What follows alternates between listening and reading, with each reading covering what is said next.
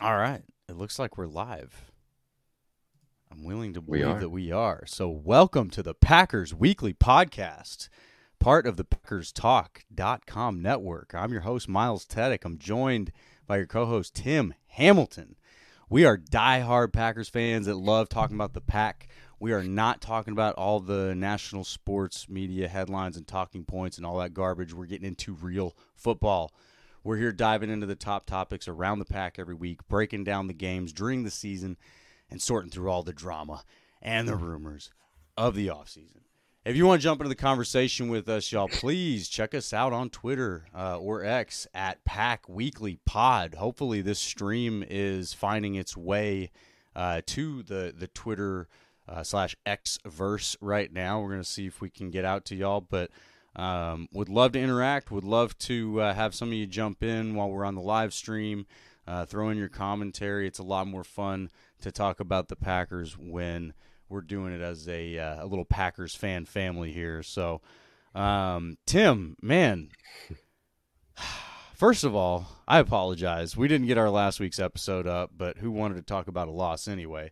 And now here we are. We got to talk about a loss again. Damn. Yeah, we didn't time that one. Well, Yeah. So how you feeling about this one, man? What's going on here? you know, I don't know what else we can possibly say about the defense and about Joe Barry, but what a disaster. I mean, you lose to Tommy DeVito and you look awful doing it, and you follow it up by just getting shredded by the Bucks and Baker Mayfield. Perfect passer rating. Like, it wasn't even difficult. I Baker Mayfield probably didn't even break a sweat on Sunday. It was easy. There were guys open constantly all over the field, and it's the same stuff. It's 3 years of this. Like, is it? When's it going to be enough for Matt LaFleur? Apparently not yet. We're still going to get at least 3 more games of this, and he's apparently still not convinced that Joe Barry's not the right guy for him at defensive coordinator. I have no idea what more he needs to see. But the last 2 weeks, like, if that's not showing you everything you need to see, I I don't know what will. And this goes back to something that we've talked about before, and I'm just going to throw it out there again. This is 3 years of Joe Barry. Since he took over for Mike Pettin, what has gotten better on defense? Where has there been improvement? What area? what have they? They're not better against the run. They're not better against the pass. They don't rush the quarterback better than they used to. They don't create turnovers better. They're not a better situational football team on the defensive side. Nope. So if you're not improving over 3 years, then what makes you think that a fourth year of this guy is going to be any better? And, the coaches, NFL coaches talk all the time. Any sports coach talks all the time about if you're not getting better, you're getting worse.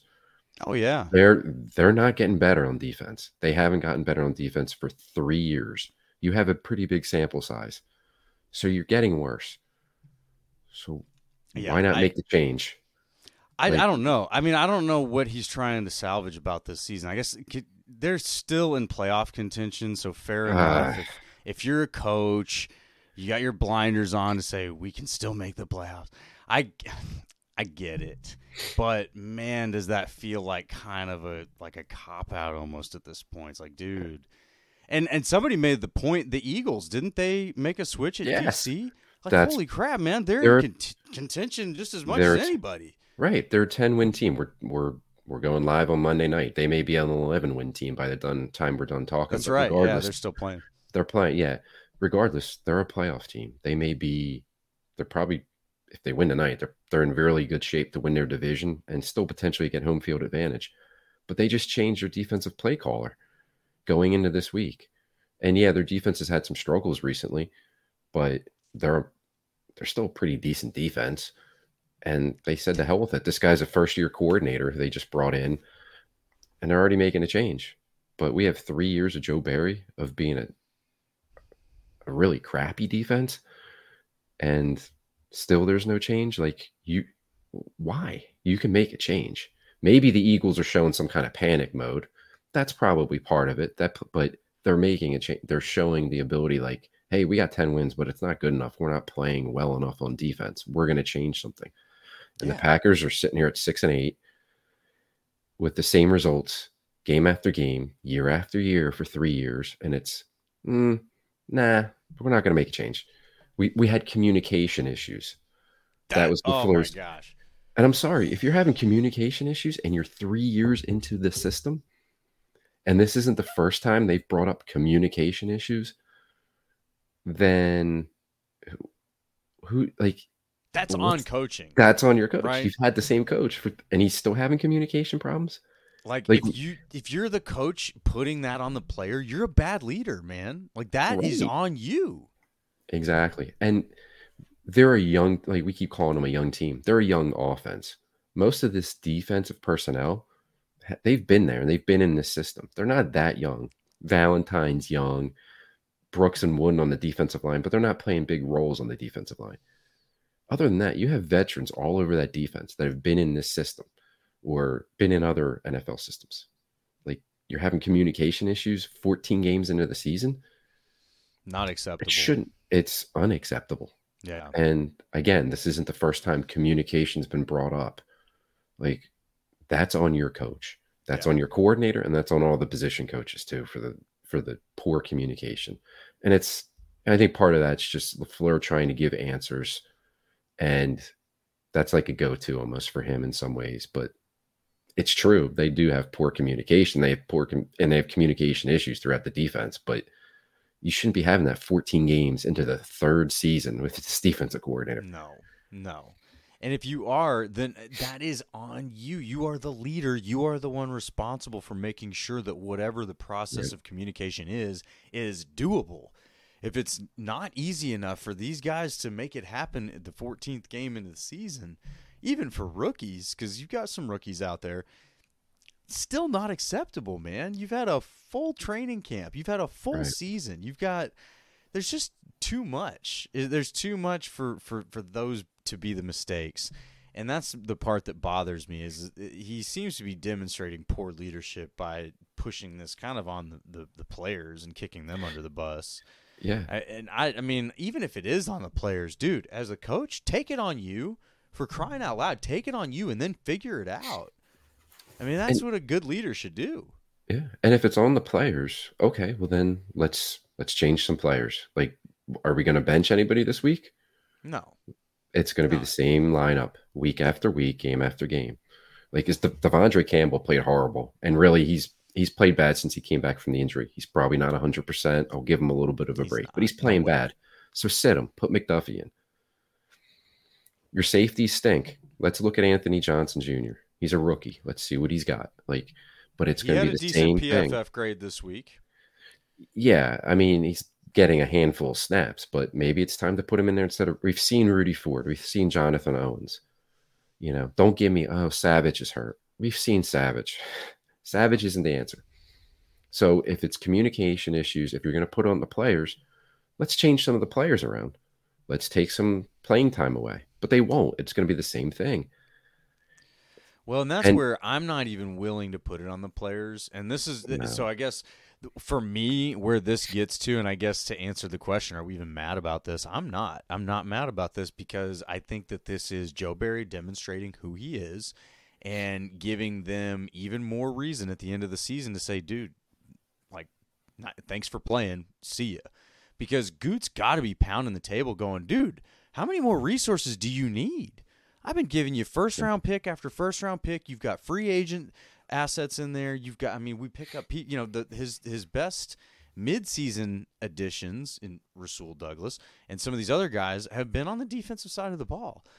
The defense is getting loaded with, assets every year. And that's where I'm just like, nah, man, there are good enough coordinators out there to get more out of this group. When you look at the players, it's like point to me at a player who's a problem right now. And I know a lot of people point to Jair Alexander, but I'm sorry, guy's injured. And I think that just as much as we're talking bad about Devondre Campbell for playing bad, he's probably playing through an injury, and he should be sitting out like Jair Alexander's doing until he's fully healthy. Now, we could talk about if there's more motivation, but we'll put that to later. for Jair sandbagging. But that's where I look at this and I say, man, across the board, even some of the players you mentioned, like Savage and even Jonathan Owens, had a pretty monster game at least once this season. We've seen these players play well, even in this seemingly terrible system. Rasul Douglas played really well. Jair Alexander has played really well at points across the last 3 seasons. You know, there's defenders that have had excellent moments. Preston Smith, Rashawn Gary, Kenny Clark, even Devondre Campbell, man. He had an all-pro season a couple seasons ago. Like, you can look across Eric Stokes, his rookie season. You can look across the board and say that you've seen these players play well. So that's where I'm like, man, like if it's that inconsistent, I'm looking at it's all on the coaches for me. If you've got guys that you've brought in on high hopes and dreams and they never panned out, well, that's different. You can see that. Fans can see that. There's been guys like that, right? Like a Dayton Jones type guy. There's a difference between that and somebody who you see play at an all-pro level and then all of a sudden look bad. Like, that just doesn't make sense. And then when you see constantly, you see offenses scheming their top receiver into man coverage against Preston Smith or Devondre Campbell, and we're all just like, dude, this is painfully bad right now. Like, come on. Like, it's uncomfortable because you're like, dude, they're all laughing at you right now. Like, they're all laughing at you. They watch film and they go, watch. We're going to get Devontae Adams on Preston Smith. Watch this. Oh, he did it. Dude, I told you. Yeah. It's so embarrassing at this point. It's like, dude, self-awareness, please.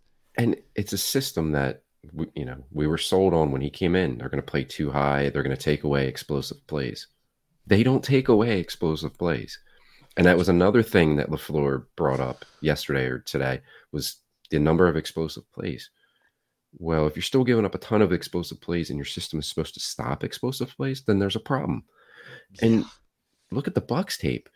I mean, dude, Baker Mayfield carved them up, but on a lot of those completions, he had 2 or 3 guys wide open beyond the guy that he was throwing to. And it was unbelievable. Like, everybody was open. And it didn't matter if it was 2nd and 18, if it was 2nd and 1. It didn't matter if it was 3rd down. He was picking up first downs and making big plays with ease. Guys were wide open over the middle of the field, going through the zone coverage, multiple receivers open at a time. It was unbelievable. Chris Godwin over and over again. And you can just call it before the play. Godwin's in the slot. Looks like they got his own because here's Campbell or Quay Walker walking out over top of him. So they must be playing zone. And he just goes right through the zone, across the middle of the field, easy completion. It was just, it's unbelievable how many easy yards they give up, running game and passing game. And yesterday was the passing game. And the one example was, I think it was, 2nd and 24 or something. They gave up 18 yards on it. And I remember sitting there before the snap, and it's like 2nd and 24. Like, I have no confidence. And you just, having watched this team, you knew that they were going to give up a big play and a big chunk of that. Oh, and yeah. Any other defense you watch, you can sit there and say, 2nd and 24, this drive's over. They're, they're getting a stop. But not the Packers. And they consistently do it. And again, I go back to my question for LaFleur would be, over 3 years, what does your defense do well? What have they improved on, and what do they do well? And if you don't have an answer, then you have an answer that you need to move on from this coordinator. And I think, like, it's a Joe Barry problem, but it's becoming a Matt LaFleur problem because he has shown that he's too loyal at times. He's definitely too loyal to Barry, and he's shown that he has trouble picking coaches.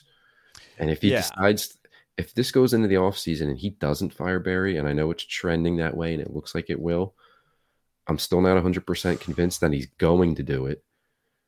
Just because I think that's a fatal move not to. And if he doesn't, then it's no longer Joe Barry. And I'm not going to rant about Joe Barry. I'm going to rant about Matt LaFleur, because then it's a LaFleur problem.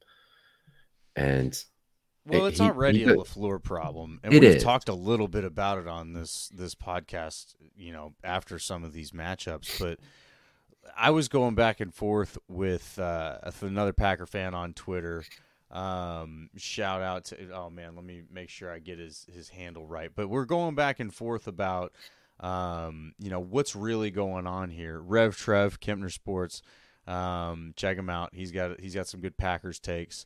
But we're going back and forth on this, and ultimately what this comes down to is LaFleur is a great coach in a lot of ways, but he has a very glaring and obvious weakness with building a staff. He is the opposite of Mike McCarthy. And that's the thing, is Packers fans, we've been spoiled and we don't even realize it, right? It's not really a thing to like understand what the Madden rating is of your coaching staff. You know what I mean? So you probably, when you have a good coaching staff, you might take it for granted. But Mike McCarthy was an excellent staff builder, man. The Capers hiring was excellent.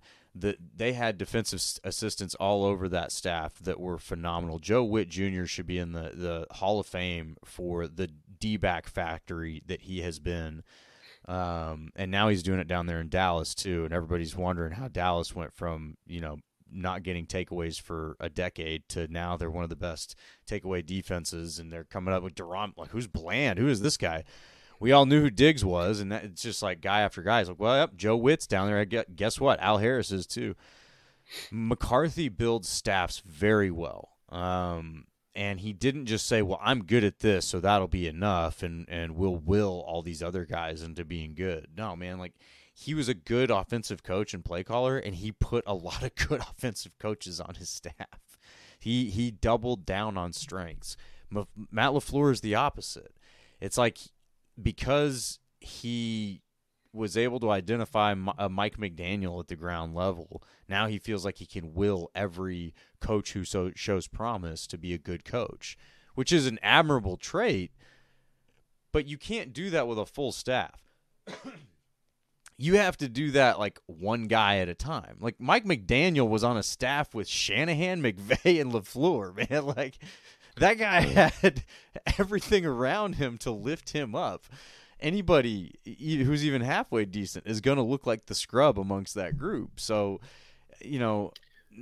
that's the part where I'm looking at this going, dude, you can't keep trying to will these guys who are unqualified and, just because they're good dudes to be good. Like, it just doesn't work that way. We talked about that with Stinovich. It's definitely the case with Barry.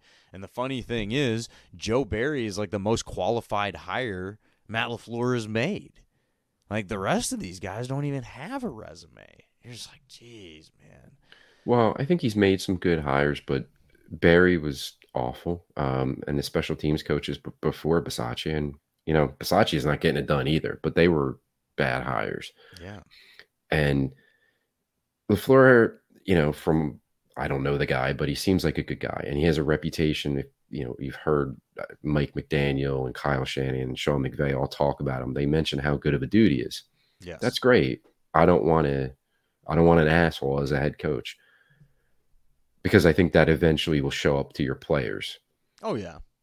But at the same time, you got to be able to be their boss of your staff, and you got to be hard on your guys. And if you're going to preach accountability from your players, you sure as hell better do it with your staff. And right now, that's not being done. Like, who's accountable for this? And I almost think maybe he's too loyal or not tough enough and doesn't want to fire Barry, because that's his guy. That's who he brought in. It was his hire. Pettin, he inherited and was encouraged to hire. So Barry was really his guy. Yeah. And I think he is having a hard time with that. And we'll see at the end of the season. Now, this becomes a whole nother topic if he decides to keep him. And then the other point I just want to bring up too is LaFleur talked today in his press conference about he's going to be more involved with the defense. He's going to spend more time on that side of the ball. And it's like, good. You've said that before. It's not good. No, he said that, I believe, at the end of last season. And he might have said it when Pettin was here too. And it's like, so you have to spend more time with the defense? Like, you shouldn't be at that point in the third year with this coordinator where you have to go in and hold his hand or be more involved. And it's not good, because you need to be on the offense where you're the play caller. It's your offense. It's your design system with a young quarterback and young players around him. You can't be taking time away from that to go Exactly. hold Joe Barry's hand and say, Joe, when it's 3rd and 3, maybe we shouldn't have our cornerbacks 10 yards off the ball. Just an idea, Joe. Or Why don't we try or that?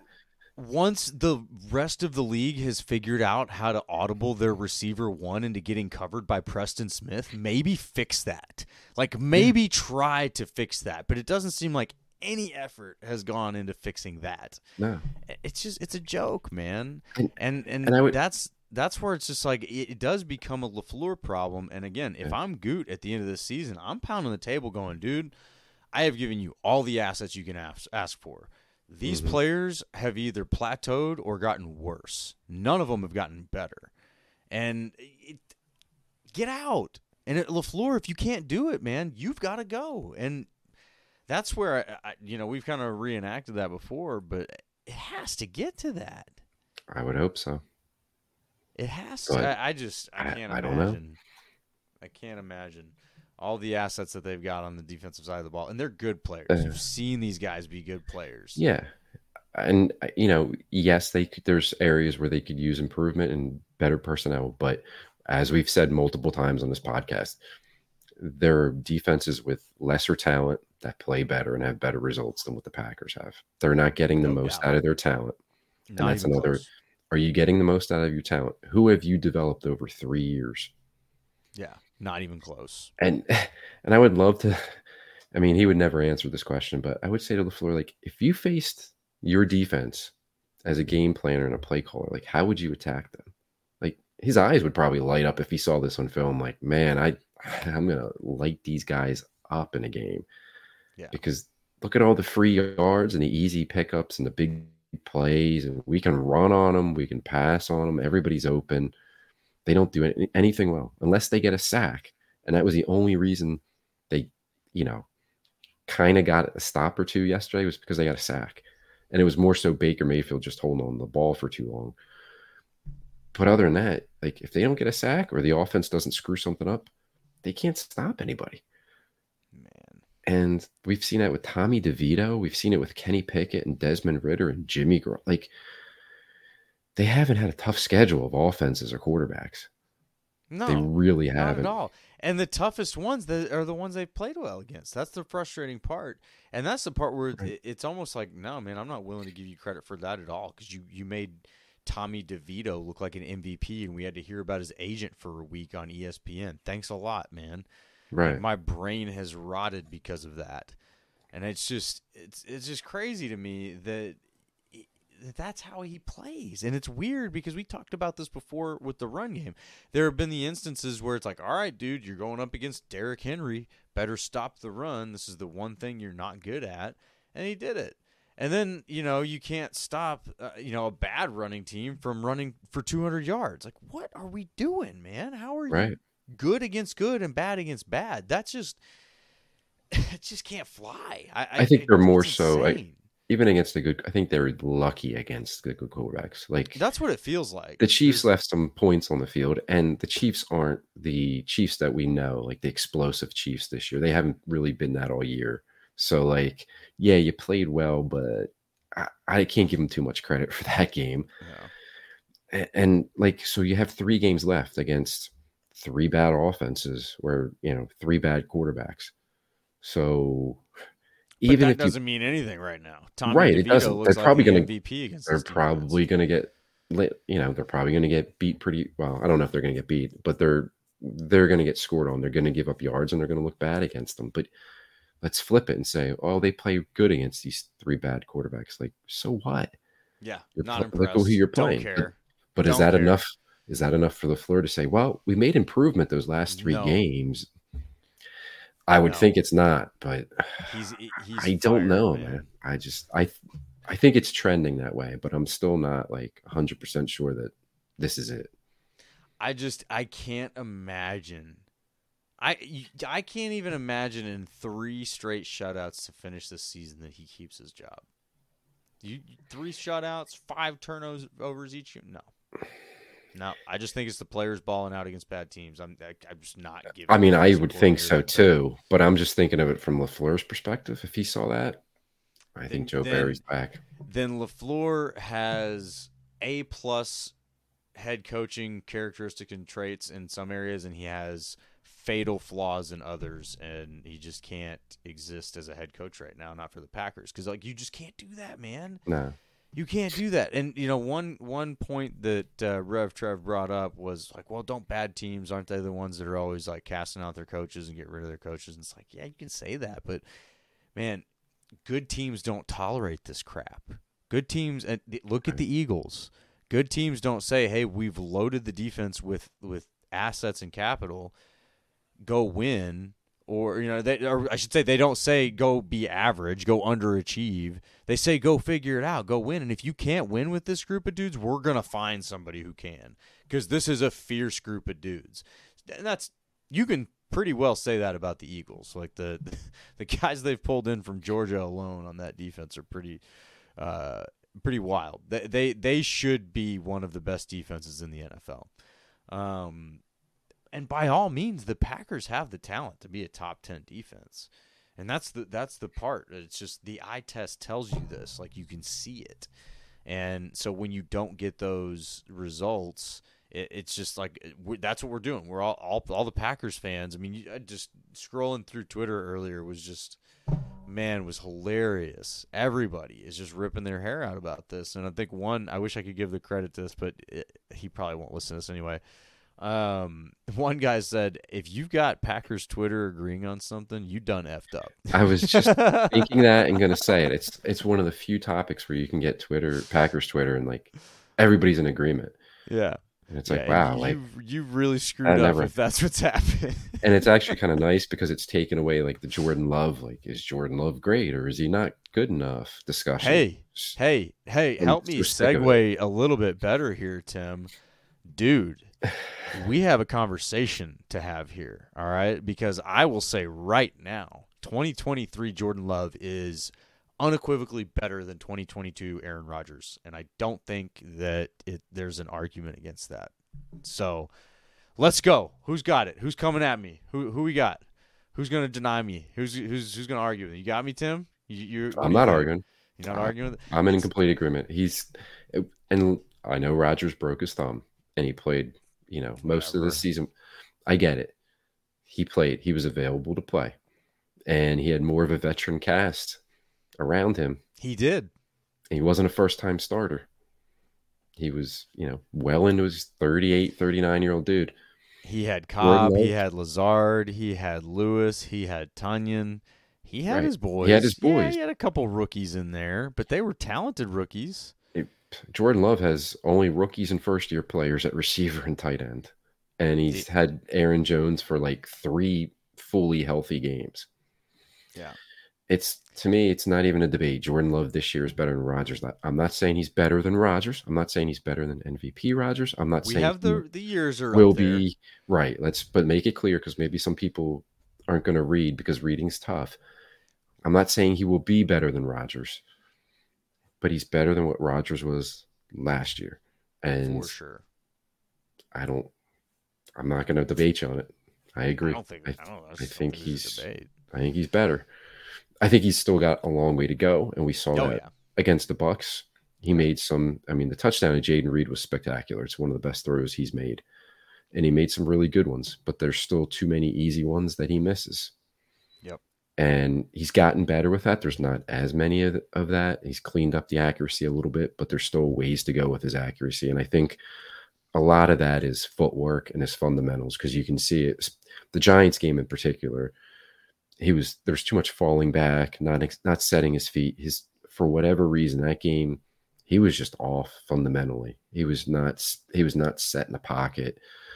And I know I'm not a quarterback expert, but if I can see things like that where he's not setting his base, he's moving his feet too much, he's fading backwards, and then it's pretty clear. And I think that's an off-season improvement, which he's got to make it, but I'm confident he will, because you see how much he's progressed just in the last couple of years with the Packers and how Tom Clements has helped them as a quarterback coach.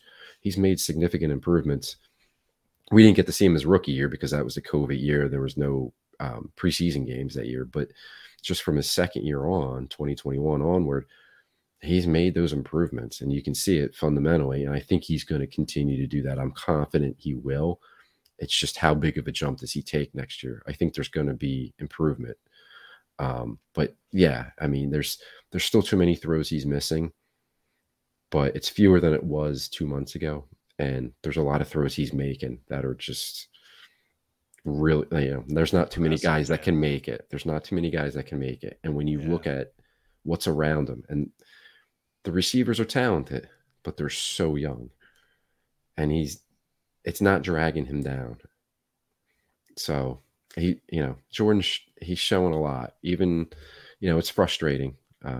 Yesterday, and there was throws and points he left on the field, but I think it was still progress, and I think it's at least showing some kind of consistency, that he's not sliding backwards. And that's what I was worried about after the Giants game, was like, is this going to start to slide backwards now to where he was playing, back in October?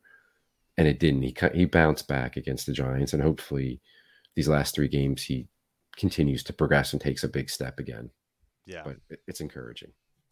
No, I'm pretty pumped, and that's where I'm not really mad about this loss to the Bucs. I'm not really mad about the idea that the Packers won't make the playoffs this season. They weren't supposed to. What we wanted out of this year was to see, is Jordan Love the guy? I think everybody wanted him to be the guy, right? You don't want to have to go back to the drawing board. Right. He's the guy. No, we're not sending him to the Hall of Fame yet, but he's the guy. There's plenty of NFL teams that have a much worse quarterback situation than the Packers right now. You don't need Jordan Love to be MVP Aaron Rodgers for him to be the guy. So yeah, I think that on its own is a success for this season. Yeah. And I'm not mad about losing to the Bucs, because I do think that it sealed Joe Barry's fate. I mean, again, he was historically bad. Giving up what he did against Baker Mayfield was, Lambeau Field worsts, and that's just like, you got to go, dude. It's like Ed Donatel after the 4th and 26, dude. Sorry, you got to go. Sorry, man, you're out. And I think he ended up with the Falcons and actually being a pretty good defensive coordinator. Well, he was with the Vikings last year, and he was. Here's another example. The Vikings, they won 13 games last year. Yeah, they were a fraud about it, but they won 13 games, won their division. First-year head coach Ed Donatel was his coordinator, but their defense stunk, and he went out and fired him after the season, even though they won 13 games. There you go. Brought in Brian Flores, who's done a great job with their defense. They're they're alive for a playoff spot, but their defense has improved. Yeah. And credit to Kevin O'Connell for doing that. You have to do it. There you go, LaFleur. Like, he didn't sit around and say, well, we won 13 games and yeah, our defense wasn't that good, but I'm going to give him another year just because we won 13 games and he's my first hire as a head coach. He said it wasn't good enough and he made a change and it's gotten better for him. So, again, doesn't look good on the floor. No, and I'll continue to insist that one of the primary responsibilities of a head coach is to build the best staff you can. And if you ask yourself if Joe Barry is the best defensive coordinator available to the Packers right now, the answer is no. No. Like, hard no. Dude, find something else. So it's frustrating, man. I guess we don't need to break down all the X's and O's of why they lost to the Bucs. A lot of people, I mean, it's just the eye test. Quite clear. You watch it. Yeah, there's not anything to really dissect here and try to figure out, y'all. It was a very, very awful performance by the defense. The offense is still growing. They showed promise, but they made mistakes. You put up 20 points against a team who's trying to get a spot in the playoffs. They're not a terrible team. Again, I'm not mad about it. I'm pretty satisfied by where we're at. So yeah, we can move on. We can jump into some things. Let's talk a little bit about just personnel and who's available and who's not. We got injury stuff going on, but my goodness, is the thing with Alexander, is this related to Joe Barry, do you think? No, I don't. No? No. Okay. It's gotten a little weird, and it has gotten weird. I definitely think he's injured. He's got a shoulder injury. I think what made it weird, at least for me, is that he's been practicing for 3 or 4 weeks now. They didn't put him on IR. And originally he was traveling to the away games. And then all of a sudden he didn't travel to the Giants game. But he had previously been traveling even though he was out. And I said, I that's didn't realize why. that. Yeah, because Okay. he was questionable. And then the day before the game, that Sunday, they ruled him out because he didn't travel. And it Hmm. said, okay, well, why wouldn't he be traveling if he was traveling previously? Like he traveled on Thanksgiving to the Lions game. Yeah. So I said, okay, that's weird. Practiced all week. Again, wasn't available. And then it was brought up yesterday by Matt Schneidman, who is the Yep. beat writer for The Athletic. He said pregame warmups, all the injured players, other than Bakhtiari, who's home in California rehabbing, all the injured players, all the practice squad guys were out on the field for warmups. They weren't in uniform. I guess they stand around and watch, whatever. All Yeah. of them except for Jair. Hmm. Then he was on the sideline. I saw him on the sideline. People saw him on the sideline. He was on the sideline for the game, but he wasn't out there for pregame like everybody else was. Hmm. So it was weird. And LaFleur finally gave an answer to it today and just said that like they miscalculated how long he was going to be out for. Because I guess the question was, if he's been out for 6 weeks now, why didn't you Why put him on wasn't he on IR? IR? Yeah. Yeah. And he said it was a miscalculation. So I guess they expected him back, and either the shoulder didn't heal as quickly or it was worse than they expected. Like they've seen him, in the beat writers have seen him in practice with a shoulder harness Yeah. on. Yeah. So my feeling is he's definitely hurt. And I think it's one, he can't tackle or doesn't have confidence in the shoulder holding up to tackle. Not that he tackles that much or that well anyway. And he had the shoulder injury 2 years ago that cost him most of his season. So we might be looking at it like, I'm not coming back with this until it's 100%. And I can't really fault him for that. No. I mean, So that's it's, that's the thing it's, with these guys, like with DBs, and I think that there were plenty of people talking about this after his season a couple years ago. Is a shoulder injury for a DB is tough, man, because you're constantly like going to push a receiver and get right. your I mean, that's you And you need that should be, shoulder, man. right, you should be pressing him, but I mean, this is Joe Barry's defense. He would be playing 10 yards off anyway, so he wouldn't need to do press, but he would need to like chase the guy down once he's wide open to tackle him. Yeah, of course. So he But would that's the have to do thing is that. it is limiting, and I know that there's a lot of frustration, and a lot of people are starting to call him out, and really put on Right. Jair Alexander. I just don't think that that's the right thing. Like this dude, there has been multiple times where I have tweeted, give him a lifetime contract. Like he's an A+ dude, he's an A+ player. Get him healthy, get him a halfway competent defensive coordinator, and let this kid ball. Right. That's why I was just like, just And let it happen. he's already gotten paid. He's highly paid. So it's not like Yeah, he's doing this like, I'm not coming back until you pay me because I'm not no, risking the money. Like, it's not about that. If that was no, like, if his contract was like up or there was, then I'd say, you know what, that might be what it is. I just think it's his shoulder's just not right for him to take on physical contact, and he wants to make sure he's 100%. I can't really fault him. And I almost wonder now that they're sitting here at 6-8 with only 3 games left, if maybe this is the week they do finally put him on IR and just shut him down. Because if he's not going to make it back for Carolina, you have 2 games left. Even if you still mathematically have a chance, is it worth it? And like, will he even be available for those last 2 games? If like, so if it's not this week, then maybe well, that's it. They just shut him down. I would say that we've seen, last year this team played until they were mathematically eliminated. And that is one thing Yeah. that we've said about this, and one of the things that I continue to give LaFleur credit for is this team doesn't quit on him. He has his faults in building this staff. He's not good at building a staff. But as far as him as a leader and just, getting guys to get out there and, bust their butts to do what they're supposed to do, you don't see Hmm. these guys quit. They don't fold when they're losing. They make mistakes late in games. Like they just, and maybe it's a youthful thing, but you don't see that happening. And that's where it's like, okay, fine.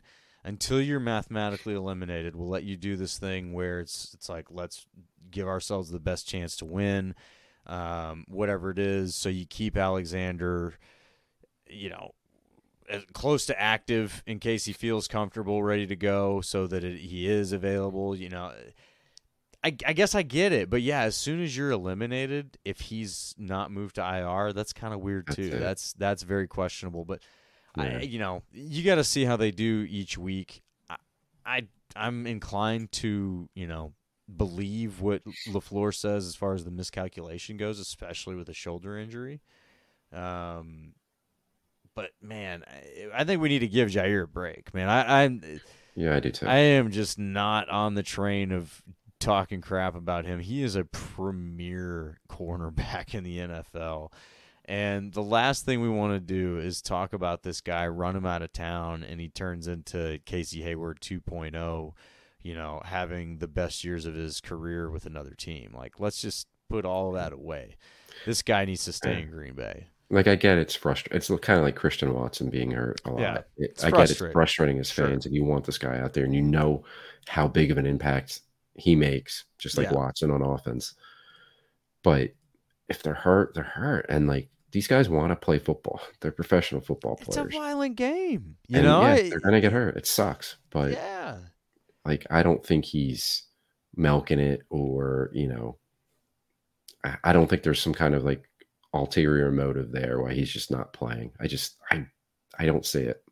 I think maybe more will come out at the end of the year, like maybe what exactly was wrong with the shoulder, and then maybe people say, okay, he really had a messed up shoulder and couldn't go. Maybe that'll quiet some people down. But yeah, it's a little weird with some of the things, not traveling and being out this long. But I for LaFleur to come out and say it was a miscalculation, I do buy that from him, that they were, that they thought maybe he would have been back sooner, but maybe as a medical staff, they got it wrong or something happened in there. I don't know, but I do think that makes sense. And we don't know a ton about the injury, fair enough, but I do know that some injuries, the limitation is pain tolerance. Like if you don't have a risk of re-injury, then it becomes, all right, well, how well can you do what you need to do with the pain that you're going to experience to do it? It's hard to tell that until you put the player in the position to try to do that, and especially with a DB with a shoulder injury. He's a tough dude. He tries to play. I guarantee you he is chomping at the bit telling these guys to do everything they can to get him ready to play. And short of there being an issue with Joe Barry, that's the one thing I could see causing it. But if you're a player, you don't want to go on IR. You don't want, unless your injury just dictates that and you just don't have a hope of getting out there. But if they're like, man, you might get out there in 3 weeks, then the player's going, then to hell with IR. Let me try to get out there in 3 weeks. And you get there 3 weeks, you're like, I can't go yet. Like, all right, let's try week 4. You get out there in week 4, it's a little better. I can't go yet. But that's what is probably going on. It's probably more the player trying to get out there and being held back from doing so than it is the player just being a jerk and a sensitive little, diva or whatever. So, yeah, I would just – and Devondre Campbell, too. I saw a lot of hard smack being talked about him on Saturday or on Sunday on Twitter, and that guy is a heck of a player, man, and he's even said it. He's not the same when he's injured. I just am not ready to go beat these guys up because they're injured at in the final weeks of the NFL season. It's a violent game. It's a long season. And they all will tell you that none of them are 100% at this point in the season. So, if we're talking about a 2014 season or we're talking about a 2011 season where this team just is loaded with promise, and then a couple of the key players just can't get it done, it's like, all right, I can understand the hard feelings. Eventually you got to get over it either way. But this season, let's draw back to it. Like, this was not a playoff season, y'all. This was a rebuild. This was a season to say, what do we have, and what are we going to do with it? And so you've learned that, and that's a good thing. We're getting to learn what we have instead of getting some kind of fool's gold by players overachieving despite Joe Barry and, getting their way into the playoffs with a really good scoring defense and giving Joe Barry kind of the ammo that he needs to pretend he's a good enough defensive coordinator to keep his job. Like, no, he's Joe Barry. We've seen this. We don't need to keep doing that. So that I could understand with Jair, but I don't think that's what's happening. I do. I think the guy is just dying to get out there, and we need to just have patience with the injuries. Even Christian Watson. Like, I think the guy is dying to get out there, and Oh yeah, if you don't want to see a fully healthy 6'4", 210 or whatever he weighs, 4.3 to 4.2 speed flying down the field in a Green Bay Packers uniform every week, guys, you're nuts. I want to be patient for that guy. That guy is such a difference maker. We haven't even scratched the surface of what he's going to be capable of. So that's why it's just like all these players that are hurt, it's a good year for them to be hurt. You know what? Let it happen. Let's get some younger guys behind them. Let's see what they're made of. We're getting to see that with the receivers and the DBs. That's great. Because when you've got a healthy stable of DBs that include Stokes, Alexander, probably Nixon, I think, probably comes back next year. And then you've got Valentine, who's got some experience under his belt, and he's your, third or fourth DB. That's excellent. That's a great place to be. And then you can add some quality players through the draft again or through free agency if you need to. But you don't want to go off just writing off players because they got hurt. You'll never have a team. Guys are going to get hurt every year. It's just going to happen. It's football. It's a violent game. Yeah. Yeah, it sucks, but yeah. So yeah, no, I don't believe he's sandbagging. But what other injury situations do we have going on out there that we're thinking about right now? Campbell's still looking less than 100%. Stokes didn't look great, but is he shaking off? Yeah, it's a shame. They put him in a tough spot. I mean, he hadn't played cornerback in 13 months. The one game when they activated him earlier this year and he came off a PUP list, he played 4 snaps on special teams and hurt his hamstring. Yep. So this is the first time he's played cornerback since November of last year when he got hurt. And they put him in there to start and play, I think, about 75% of the snaps. It was a tough spot for him. And, he's got the talent and we want to see what he can do and see what he looks like for the future. But, man, that was asking a lot for, a kid that hasn't played cornerback in 13 months to just go in there and start, and here's Mike Evans for you and Chris Godwin.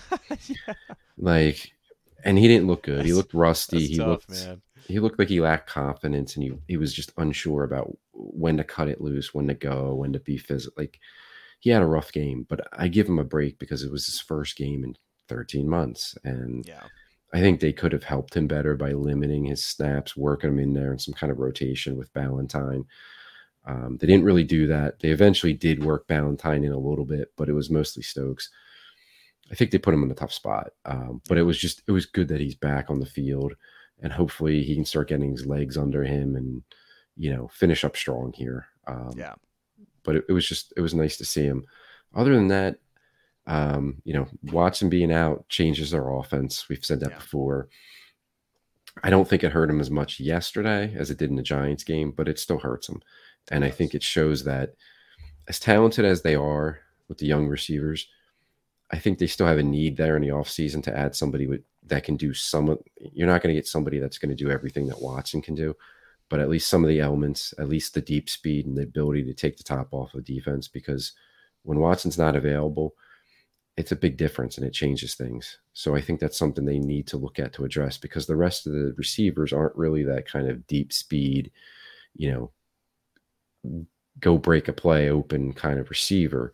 And that's fine. They all are talented. They're good, but they're just not that guy. Yeah. Right. And I think they need another one of those guys because just Watson hasn't been available enough. Now, hopefully that changes going forward and he never misses another game.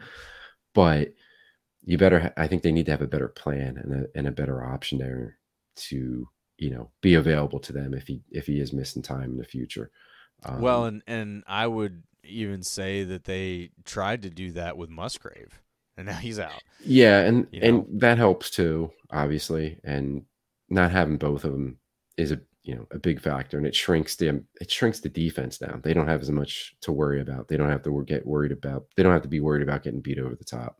Right. So yeah, and going back to the injuries too, running back, obviously great to see Aaron Jones back. He looked great on the first drive of the game, and then they kind of forgot about him after that. So, like normal when he's in there. Of course. Welcome back.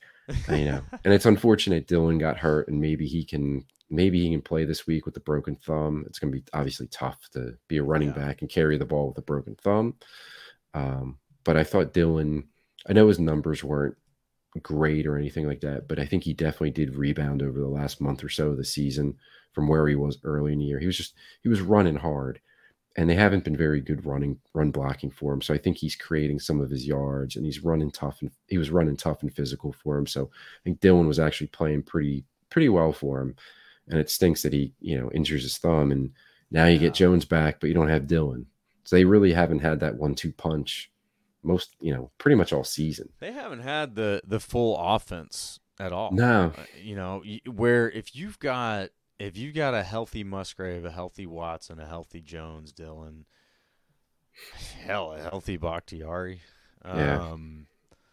Man, that's a lot of weapons. And if they're all, operating within the offense properly, instead of wandering around, running into each other, running wrong routes and all that, that is a lot to work with, man. That is a lot to work with, because having a deep threat like Christian Watson is huge, especially when you can, manipulate the defense by sending him on these horizontal motions.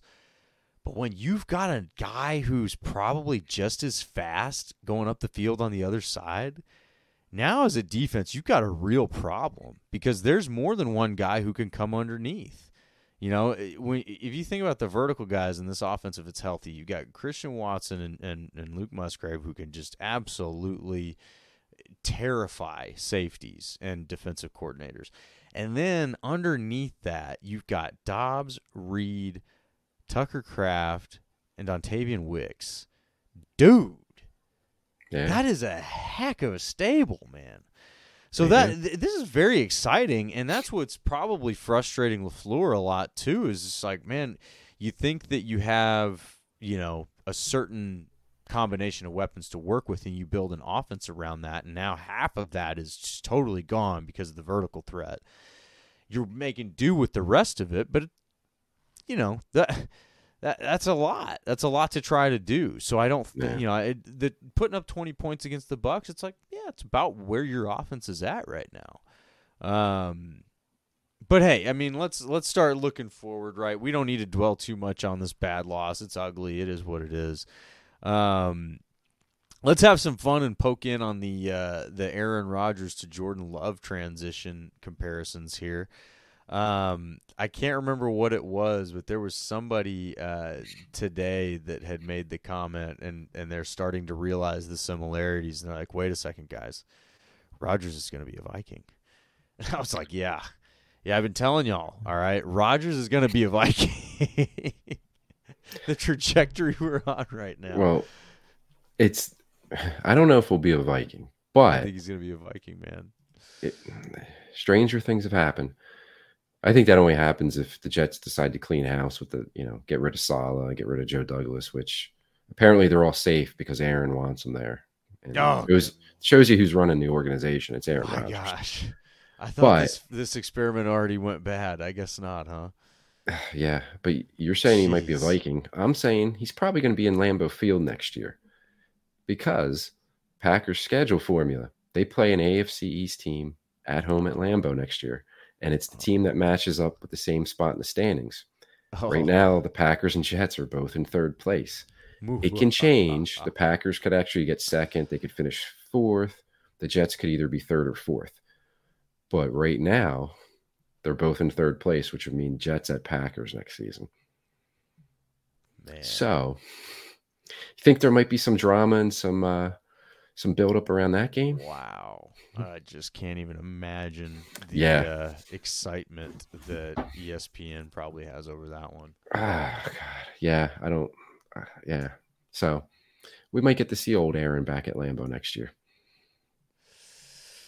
We'll see, man. We're going to track that, because I really think he's going to end up finding his way to Minnesota. Then we definitely will see him back in Lambeau next year. Yeah, then we'll definitely see him back at Lambeau. But I just, it's weird, man. The parallels between those two right now is just flat out bizarre. It's wild. So, yep, I'm calling it. I wish I could place that bet in Vegas, like put $100 on Rodgers being the quarterback for the Vikings. I'm sure I could find that prop bet somewhere. All right, let's move on, man. Let's move on to the next game that we've got. They can beat the Panthers, right? Well, Right? I Right? mean, they should. They can, Panthers, right? they can. Will they? Is another question. Can they? Yes, they can, and they should. In fact, they should win the game handily. The Panthers are probably the worst team in football. I mean, I guess New England's making a case for that, but They're pretty bad. They just got their second win, and it was 9-7 in a downpour, rainstorm. That if it doesn't rain, they probably lose the game. Yeah. They got 2 wins. They've been a dumpster fire organization with the owner. They hire Frank Reich to be the head coach this year. He's the play caller, gives it up, takes it back, then he gets fired. So he doesn't even get a full year. Their offense is, they have nothing on offense, which, you're playing the Packers defense, so this is their get right game on offense. But they can't Tommy DeVito, man. Tommy DeVito. They can't pass protect. They don't run the ball well. Their top weapon at receivers are old buddy Adam Thielen, who's probably on his last legs, but that's all they got. He'll pull that Toby Keith. Not as good as I once was, but I'm as good once as I ever was against the Packers. He's probably saying, "Oh, Joe Barry's defense. Yeah, I'm going to have me some yards this week." And then Bryce Young, who he's a rookie. You got to give him a break, and it's a mess around him with the structure, the design of the offense, the play calling, no protection, no weapons. Like it's a mess, and he's in a really tough situation. But he's been bad. But my fear is this weekend against the Packers, he's going to look like the Alabama Bryce Young. And he's going to go out there and it's like he's going to be watching a film like, man, is this the Packers or is this like Mississippi State or Vanderbilt that I'm playing this weekend? Because I have no faith in the defense. Maybe this is the week that we get to see Jordan Love win a shootout. I'd be okay with that. I would be okay with it, but if you have to win a shootout against this Panthers team, like, no. Joe Barry will get fired. It'll be great, man. You'll win 48-45. I guess it'll be more second Anders Carlson field goal. Right? I would take it because then it's more evidence. Like he's not the guy. Get rid of him, LaFleur. What more do you need to see? Yes. But my God, like this is the game. Like if you get the 17 points, that should be enough to beat the Panthers. No, I feel different, Tim. Here, I'm putting it into the universe. All right, this is going to be a shootout because that's what the Packers need right now. We need to see Jordan Love just light it up, and we need to see Joe Barry just get lit up. Just carry it on, just like what you did this last week. Bring it right on back, dude. Bring me that nickel package. Let me put Preston Smith on Adam Thielen, and let's have some fun and get you out of town, dude. That's what I want to see. I would take it. That would be fine. But my God, they should not give up points to this team. They're bad. They're bad on offense, and they're not much better on defense either. So they're going to win this game, right? I guess they should win this game. So what's your without giving away your score, your actual prediction? We'll save that for the end there. Like, what is your feel for how this game goes? Like, is this a 2021 type game, or is this like a 9-7 slot fest? Like, what do you feel on this one? Those are actually, I could see both of those. I think it's more going to be right around 20 points. Okay. And close and right down to the wire. It shouldn't be close. Shouldn't be close, but it will be close. It will be close. And I think we know the defense is going to make you want to rip your hair out. I think if the offense doesn't do that, like if they're not, as we say, the team that can beat the Packers the best is the Packers. Yeah. if they're not doing that on offense with the penalties, with the drops, we saw it again on Sunday, 2 receivers both running the same route into each other. If they're not making those kind of mistakes, they should be able to move the ball and hopefully score points. The red zone's been an issue the last 2 weeks. So I say hopefully score points because I don't know if they can finish the drives off, but they should be able to move the ball against the Panthers with ease if they're not shooting themselves in the foot. Right. But we know they're going to shoot themselves in the foot. It's just a matter of how severely and how many times. Yeah, right. And then, defensively, they're going to play Bryce Young the same way they would play Justin Herbert or Patrick Mahomes or Kenny Pickett or Desmond Ridder or Danny DeVito. And it's going to be the same soft coverage, give up the run. It's going to be the same thing. So, yeah, I think it's going to be close and a struggle, and I think we're looking at low 20s.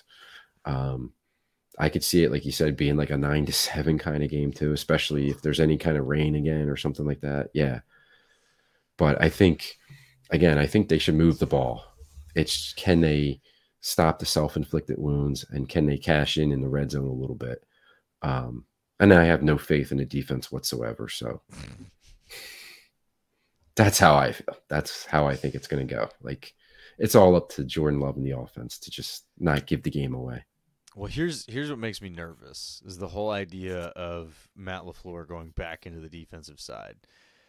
Now, we'll never find out for sure, but I have said many times what I think shake things up meant several weeks ago after the bye week. For God's sakes, why? Like, such a dumb shake things up on the bye week, man.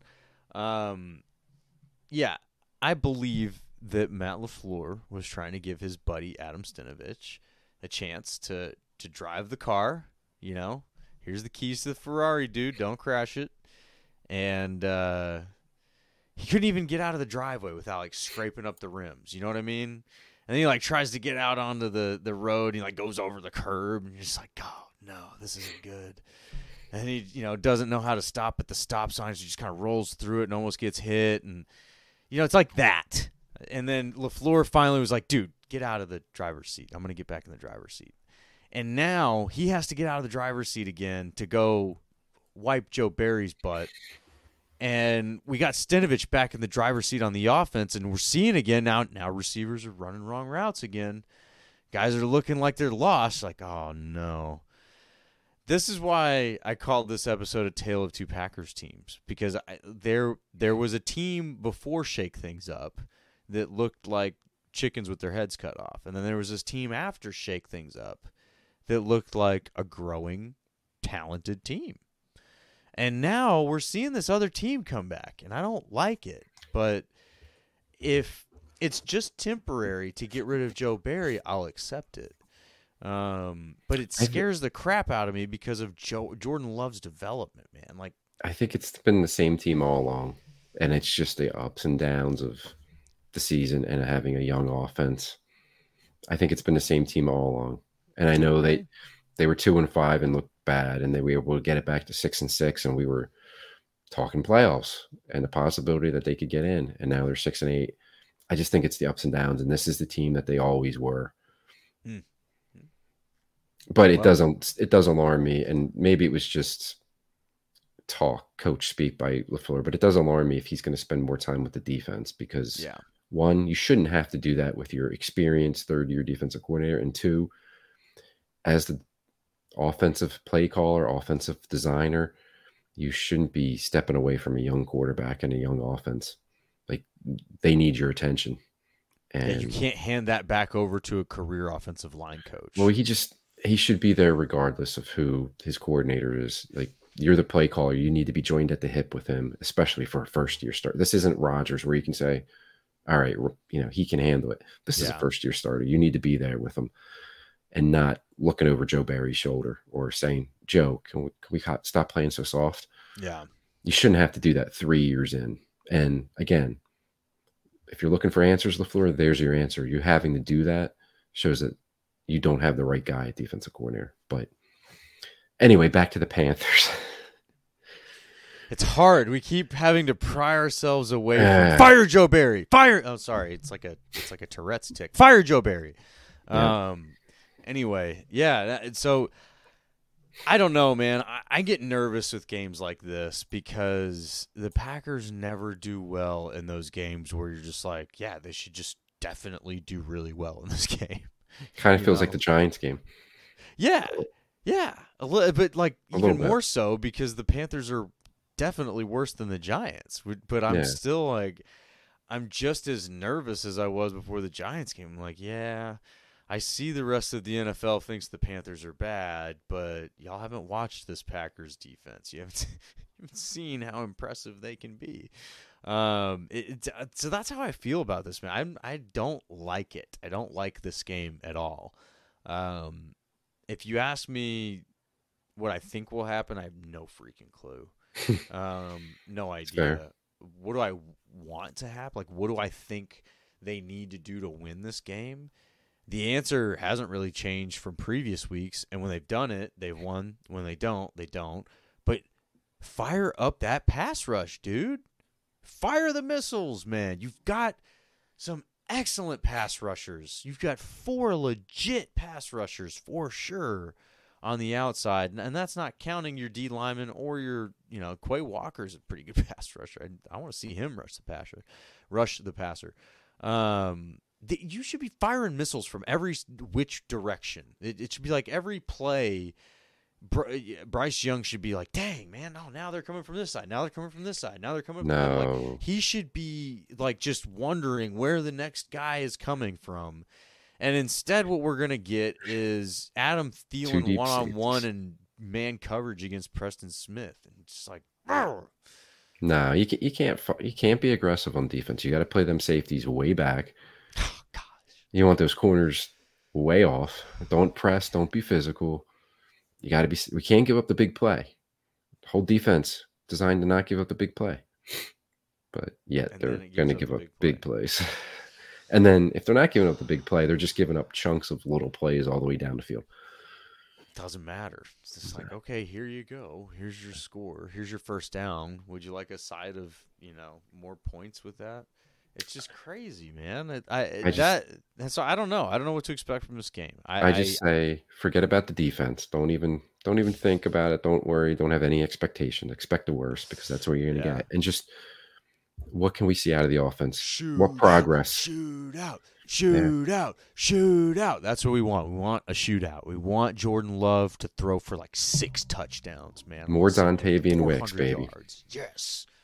Yes. That's what I want. And then I want to see Joe Barry get lit up. Here's a off topic but on topic lineup, thing to look for. We've seen the rotation at left tackle now for a while. That's still going on. And we kind of saw rotation at right guard, but it was really only Sean Ryan getting like 1 or 2 series a game. All of a sudden on Sunday, it was almost 50-50 in snaps with Runyon and Ryan. So, Okay. it's taken them this long. And we've seen in the past how long it takes this coaching staff to make adjustments, Amari Rodgers. So they're finally, it's going in Sean Ryan's favor. He's now up to like almost 50-50. Something to look forward to. Yeah. I don't know why it's taken this long, and I don't know why you don't just play your former 3rd-round pick, why John Runyon's proven he's not a good enough guard and he's a free agent at the end of the year. You probably aren't going to resign. Like, maybe you should look at Sean Ryan and see if he's the answer at right guard. He's still under contract. So Right. Second-year player. Maybe find out what you have there. But at least they're getting it up to almost 50-50. So let's look for that. Maybe we see more Sean Ryan. Hopefully, man. He's the type of personality I want on my offensive line. Seems aggressive, nasty. Aggressive, like nasty, just borderline crazy. He comes in with these goofy outfits. There's the one picture where there's hairs just all over the place. Yeah. It looks like one of those purple minions. No, I want that guy on the offensive line. I want that, But anyway, all right. Well, we didn't really get into the nuts and bolts of these things here. This was kind of an event session in our first live stream. It's kind of fun. But we're gonna move on. We're gonna get into our picks now, right? So we gotta see. Let's see here. We're gonna make our NFC North picks. See where we're at. What's our record at here, man? I am still in couple even. games. 26-26, and Tim is at a cool 28-24 on the season. All right, and then so the first game that we've got here in the NFC North is the Lions at the Vikings. That's an interesting game. The Lions, they were playing really poorly, and then they came out firing this week. Yeah. The Vikings have a good defense. This is an interesting one, man. Who you got here? I'm going to take the Lions. I don't see them losing to Nick Mullins, who's going to be starting again at quarterback for the Vikings. He stinks. They do have a good defense, and it's credit. I hate to give credit to the Vikings, but credit to Kevin O'Connell for making a change after 1 year and going and getting Brian Flores, who's turned around their defense. And I'm hoping Brian Flores gets a head coaching job at the end of the year, so he's out of there. But it goes to show you can make a change, a defensive coordinator. You don't have to be loyal. Yeah, and it can work. Anyhow, I don't see Nick Mullins doing enough to beat the Lions. The Lions had been struggling, and they beat up on the Broncos pretty good.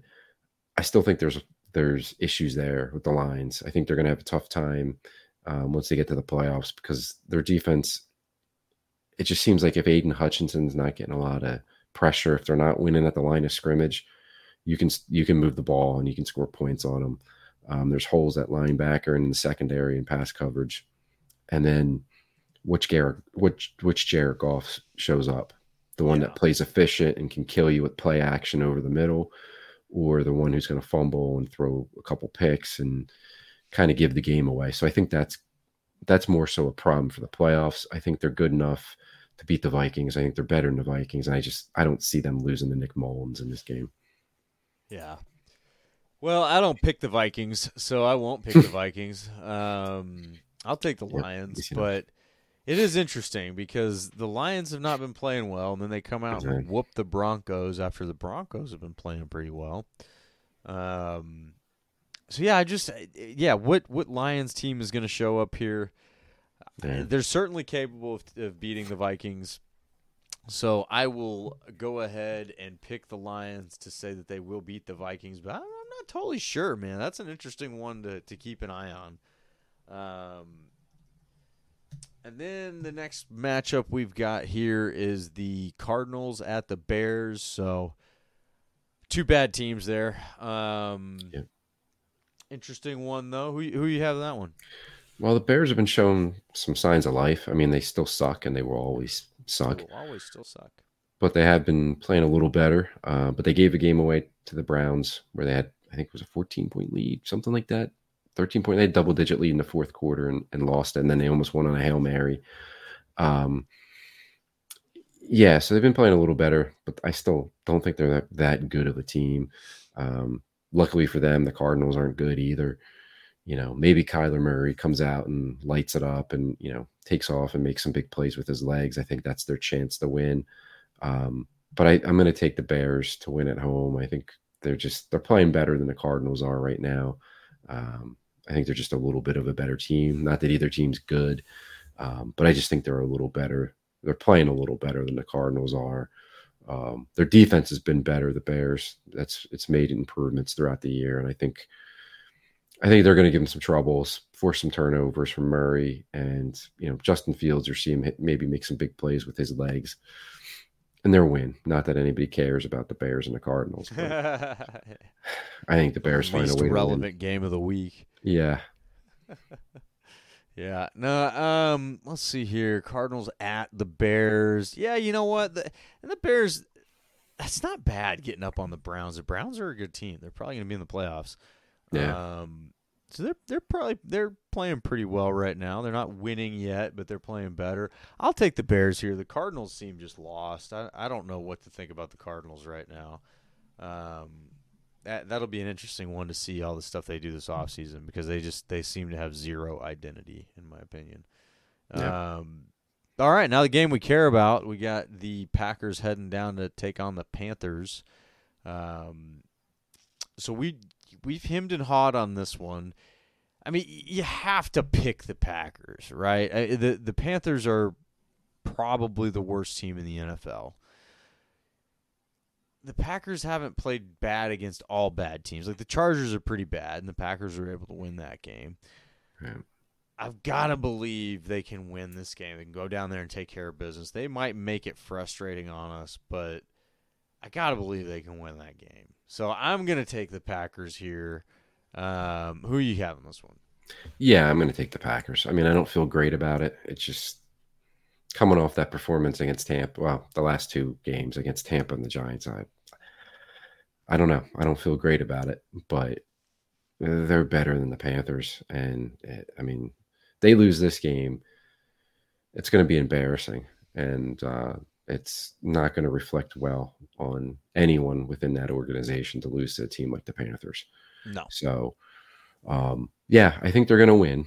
I don't think it's going to be easy. I think it's going to be probably ugly for most of the game, and there's going to be a lot of mistakes by the Packers. But I think they win. I think they win kind of a close game. And again, it shouldn't be a close game, but I think it's going to be a close game. But they find a way to win it at the end.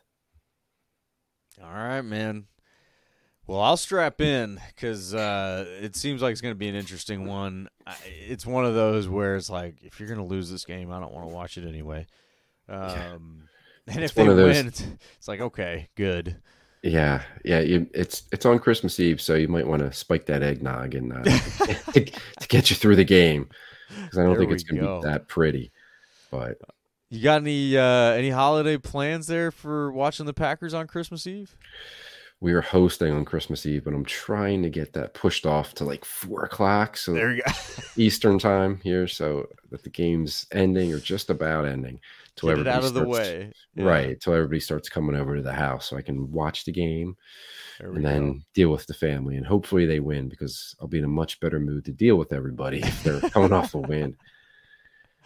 No doubt, man. Yeah, I hear that. And same here. We're going to have some folks over, but hopefully later on, and we can get the game out of the way and not have to worry about it. But yeah, so this was our first live stream of the Packers Weekly podcast here. So we saw some folks poke in, and if y'all did, thank you for joining us. Thanks for checking out the show. Hope you'll check us out again next week. We're going to try to record every Monday evening, or stream every Monday evening. And then if the Packers are playing on Monday, or if we can't do it on Monday, we'll do it on Tuesday. But we'll try to give y'all some heads up on Twitter and communicate a little bit more about when the episodes are coming up and getting these out there. But ultimately, we want to engage with y'all. We want to have conversations. Hopefully, eventually, we'll be able to get a guest on the show. That might be kind of cool. But we're making strides, man. We're a young team growing here too. Look at us.